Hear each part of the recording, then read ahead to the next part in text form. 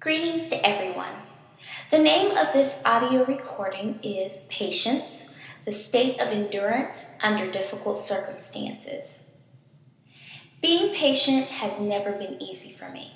Since I was a little girl, my mother tried to teach me the value of patience, whether it was waiting for her to take me someplace, waiting for a particular toy that I liked, or waiting sometimes over an hour in the grocery store while she shopped for food.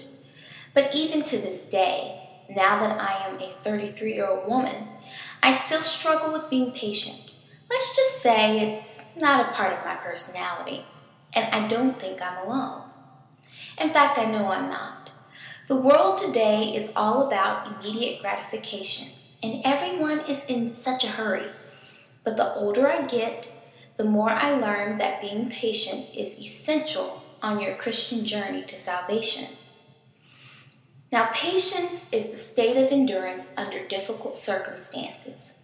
Even more, it is the capacity to accept or tolerate delay, trouble, or suffering, all the while maintaining your faith and obedience in God. We have to wait on the Lord, and not everything is in our control. Bad things happen that we can't prevent. We lose something or someone. We cry, and our heart aches. We get tired of the sin in this world. We just want the bad days to end and end quickly so that we can have peace of mind and be happy.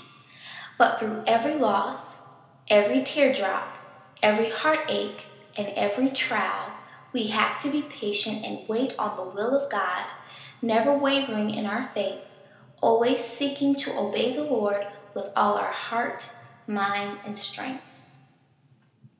Now in the scripture, Romans 5, verses 3 to 5, it states, "And not only so, but we glory in tribulations also, knowing that tribulation worketh patience, and patience experience, and experience hope.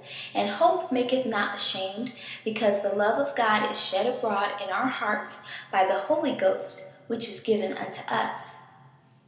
What stands out in this scripture is that through our difficulties in life, we learn to be patient in God, and this patience gives us life experience, both from a common standpoint and, more importantly, spiritually.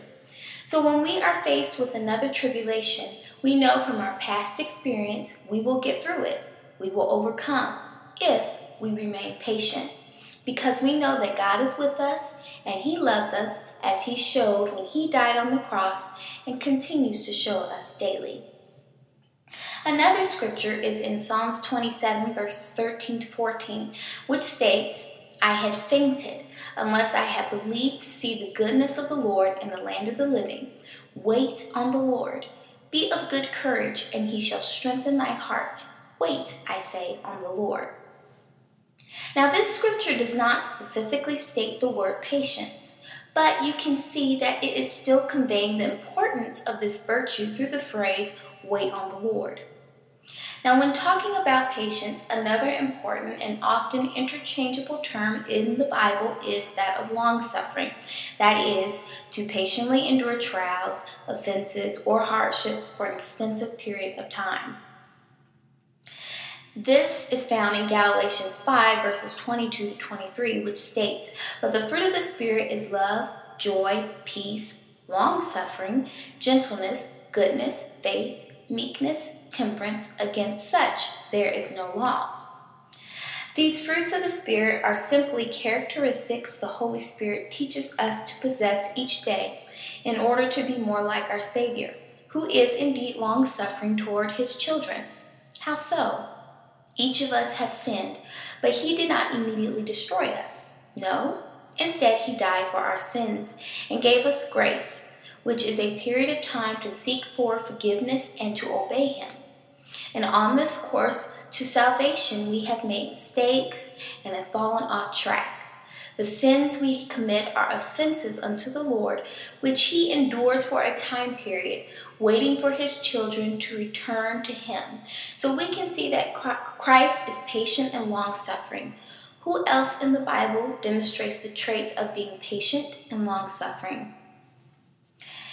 Jacob is a good example of one who is patient and long-suffering. After he had received the birthright and firstborn blessing from Esau, he had to escape to the land of Haran, for his eldest brother intended to kill him.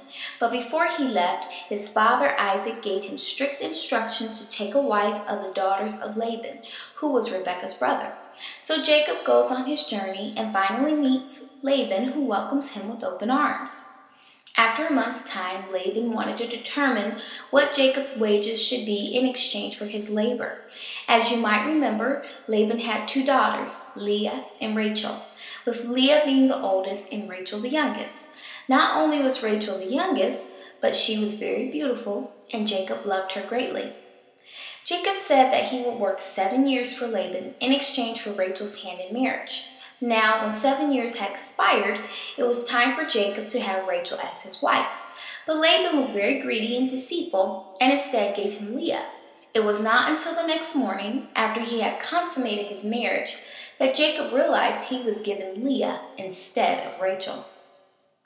So when Jacob confronted Laban about this, Laban stated that it was not customary for the youngest daughter to be given in marriage before the eldest, and thus Jacob worked an additional 7 years to have Rachel's hand in marriage. So it took a total of 14 years of labor before Jacob could finally marry the woman he loved, which was Rachel. But did you know that Jacob worked an additional 6 years for Laban? Jacob was a child of God. Therefore, he exhibited qualities of his father Jesus. With great patience and long-suffering, he worked 20 years for Laban, who was both deceitful and greedy. He was tricked into marrying Leah, and his wages were changed 10 times. Jacob could have thrown in the towel and decided not to marry Rachel after all. He could have taken vengeance on Laban, such as destroying his father-in-law's property, cattle, or even causing him bodily harm. Some might say he would be justified in doing this, but that is not so.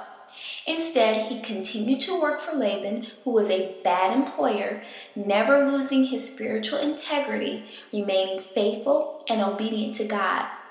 And he left Laban in God's hands. God did not forget Jacob during his trials and tribulations. While Jacob continued to care for Laban's flock, he requested to take the worst of the cattle for himself, including the spotted and speckled cattle and goats, as well as the brown sheep. God blessed Jacob, and his cattle and servants began to increase greatly. Laban became angry and accused Jacob of stealing. Even Laban's behavior toward him changed. Thus, Jacob thought it was best for his wives, children, servants, and flocks to flee from Laban.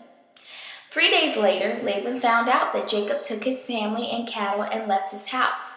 He also discovered that his idols were gone, which Rachel had stolen. He began to pursue after Jacob for 7 days, but God warned Laban in a dream that he should be cautious as to how he approached and talked to Jacob. Let's see what Jacob said when Laban approached him and accused him of stealing his idols. This is in Genesis 31:38-42, which states, "This 20 years have I been with thee. Thy ewes and thy she-goats have not cast their young, and the rams of thy flock have I not eaten. That which was torn of beasts I brought not unto thee, I bear the loss of it. Of my hand didst thou require it, whether stolen by day or stolen by night. Thus I was in the day, the drought consumed me, and the frost by night, and my sleep departed from mine eyes. Thus have I been 20 years in thy house. I served thee 14 years for thy 2 daughters, and 6 years for thy cattle, and thou hast changed my wages 10 times. Except the God of my father, the God of Abraham, and the fear of Isaac have been with me, surely thou hadst sent me away now empty. God hath seen my affliction and the labor of my hands, and rebuked thee yesternight." In this current day, we will not face the exact situation Jacob did, but you may have experienced the following scenarios in your life. 1, you might be a single person hoping to marry one day, but you want the Lord's guidance as far as selecting the right person. You may not meet someone right away, and you remain in prayer. Your patience is being tried. Or maybe you have lost a job, you are unemployed, and bills need to be paid, and you have gone on interview after interview. You have prayed about it, but still no job. Your patience is being tried. It takes several miscarriages before you or your spouse is able to become pregnant. Your patience is being tried. Each of these scenarios will cause you emotional distress, and rightfully so. But even through these trials, we must realize that God has not forgotten us. He answers our prayers according to His will and at the time He deems as good. Oftentimes, we would like our prayers to be answered right away. We don't want to wait, but the truth is, you have to wait on the Lord. And by learning to be patient and long-suffering, you draw closer to that light at the end of the tunnel, where we will gain the glory of immortality and be ever joyful in God. Amen.